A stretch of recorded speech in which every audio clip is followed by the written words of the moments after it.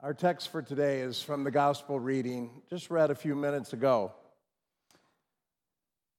Perhaps aside from some spring allergies and some other things, most of us are probably more than ready for spring.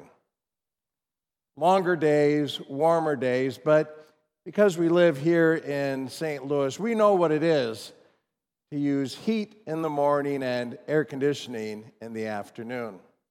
Spring comes to us slowly.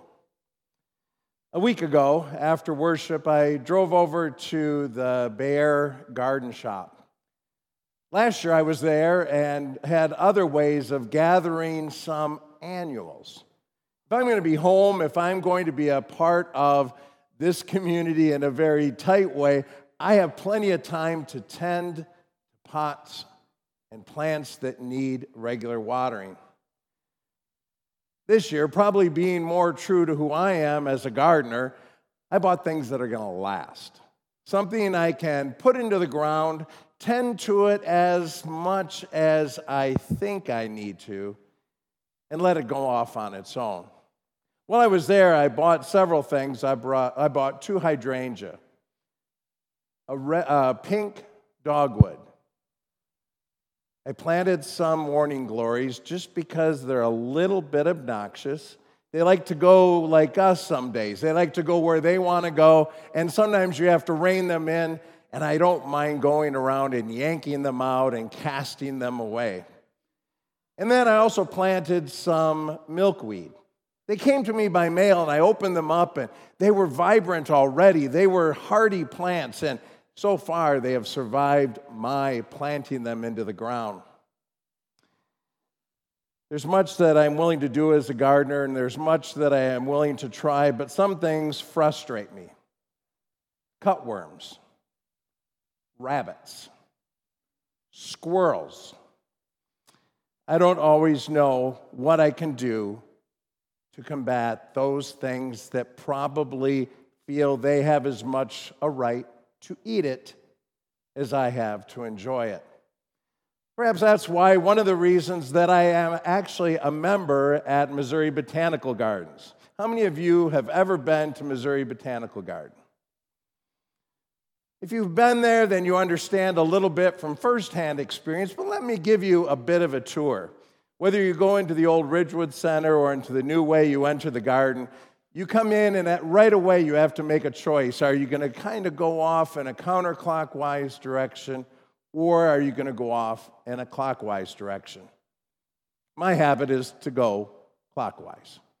You go past some pools, and you go past some wind chimes, and a sensory garden where one of these days I might be able to grow lavender, where I love to go up and you rub your hands against it a little bit, and you smell it, and it's just wonderful. It's fresh. It's great.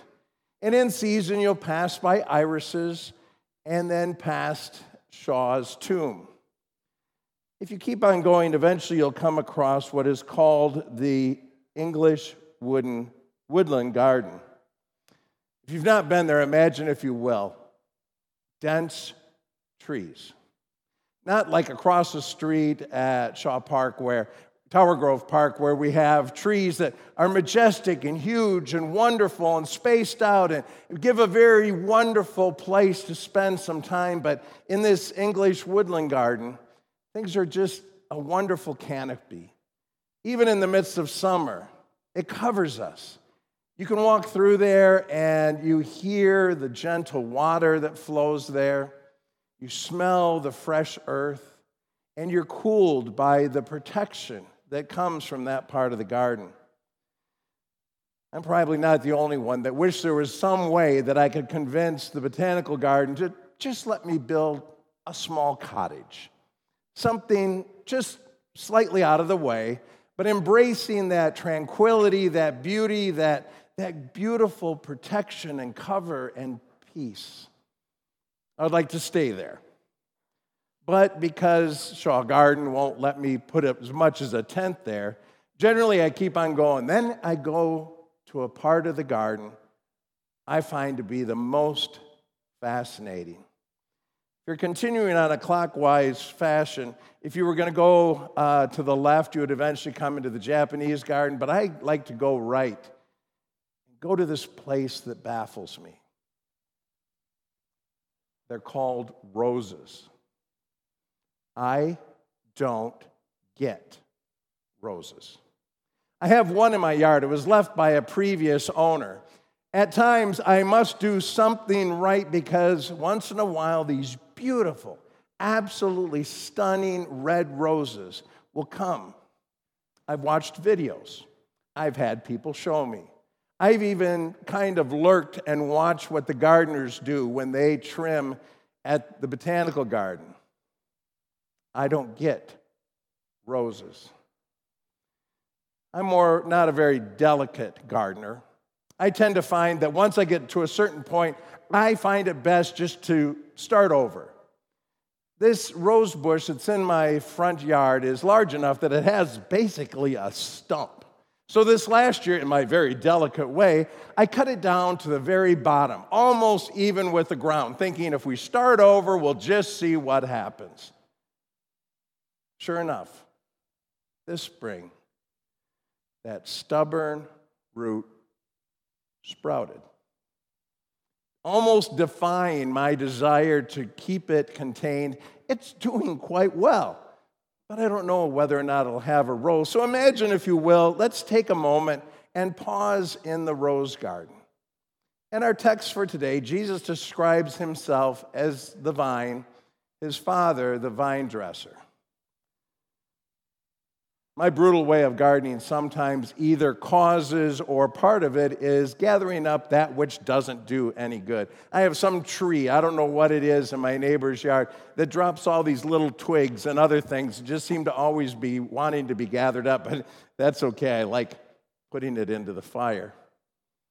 But that's not the image that Jesus gives us in our text for today. As he draws us into his garden, he invites us to come alongside and listen to him as he talks about his Father, the gardener, the one who tends to him.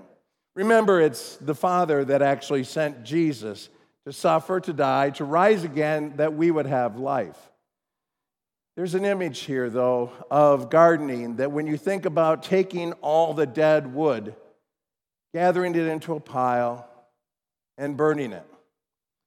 We're pretty quick to move on from stories, just as the first two verses of this text, when it brings up that bit about not always being fruitful, I like to move on to the better parts.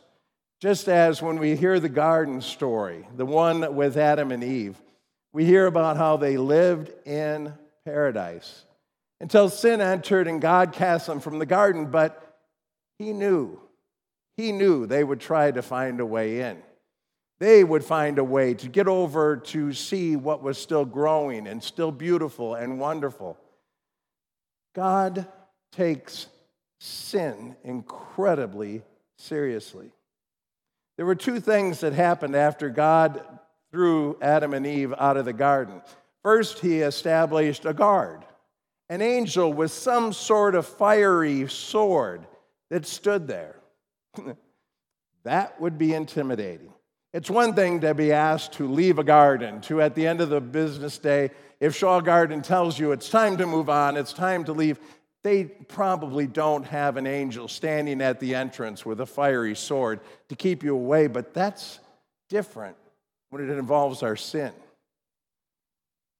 Our sin caused God to be in a place that was not part of the original plan, but as soon as he cast them out and put this angel with a fiery sword to be part of the protection, he then promised them.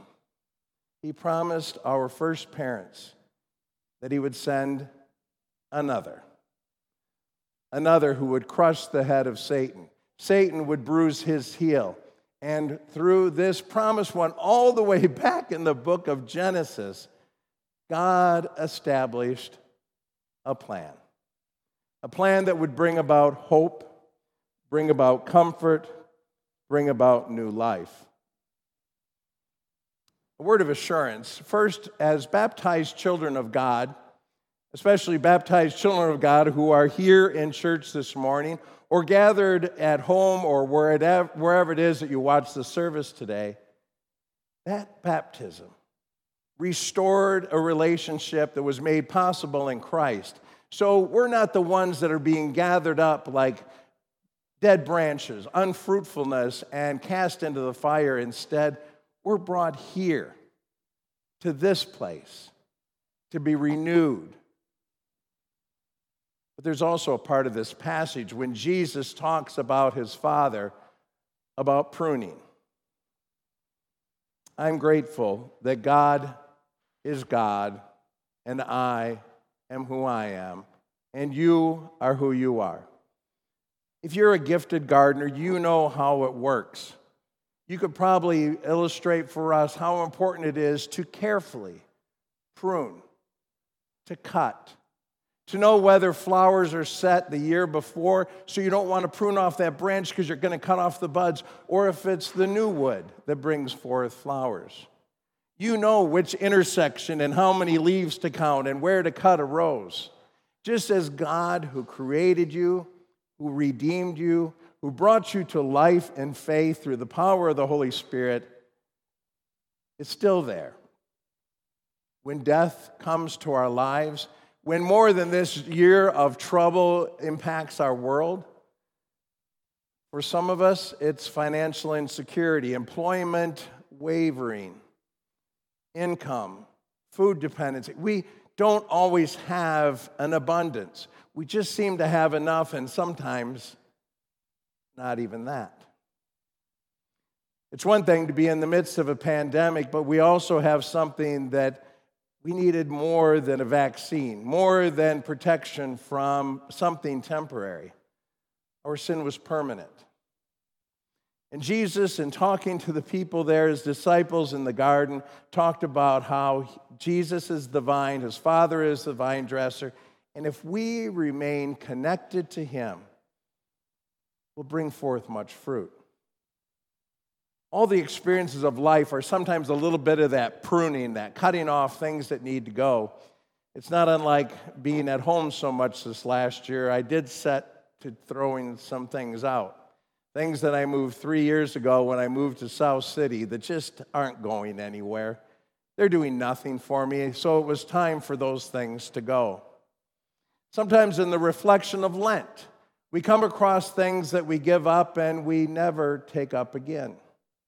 We've had an opportunity in the year of giving up and not doing and not gathering and not. We might have found those things that are all the more precious, like being here today, where we come again in an encounter with the vine to whom we are connected. Here, we're fed through his word. We're fed through his sacrament. We're fed through the fellowship that comes here, the being with brothers and sisters in Christ who are on this journey. But it's time. It's time when we have to also sometimes say, we do have to move on. The disciples that were with Jesus on the Mount of Transfiguration knew that as much as they wanted to pitch tents and to stay a while longer, no, they went on. They came down from the mountain, and in the hymn we sing, we beg Jesus to come with us to the plain. Just as we might sit and enjoy looking at the beauty of the woodland garden or looking at the beautiful roses, that in the midst of those thorns and everything else bring forth incredible beauty, a fragrance, an impact on our lives for a moment. And it's the same when we come here today. We're not going to stay. We move on. But we have an incredibly beautiful promise that comes to us in Jesus saying that if we abide in him, we'll bring forth much fruit. And he will continue to be with us every step of the way. We don't check him into the recycling bin when we get to the door. We don't say, well, I've punched my card, it's time to move on with my normal world. Instead, Jesus comes with us and goes with us from this place, just as the memories of this day will last until we come back next week. And when it's time to leave and we go about our lives this next week, we also know we can gather again. When this same wonderful passage where Jesus is the vine, we are the branches, we who have abided in him, and we pray that this week we would have opportunities to bear fruit, the gospel reading will continue next week and talk even more about the intense love that God has for us. We don't need to be afraid as we stand and leave, as we go about our world. We'll come back. We'll have time again. And through the power of prayer, those moments when we meditate on the power and the love of God, he restores our soul. My prayer this day is that each of us, fed, strengthened, rejuvenated here in this moment of Sabbath, will have the strength and the power of God going with us until we meet again. In the name of Jesus, amen. The peace of God, which is beyond our human understanding, will keep our hearts and minds in Christ Jesus.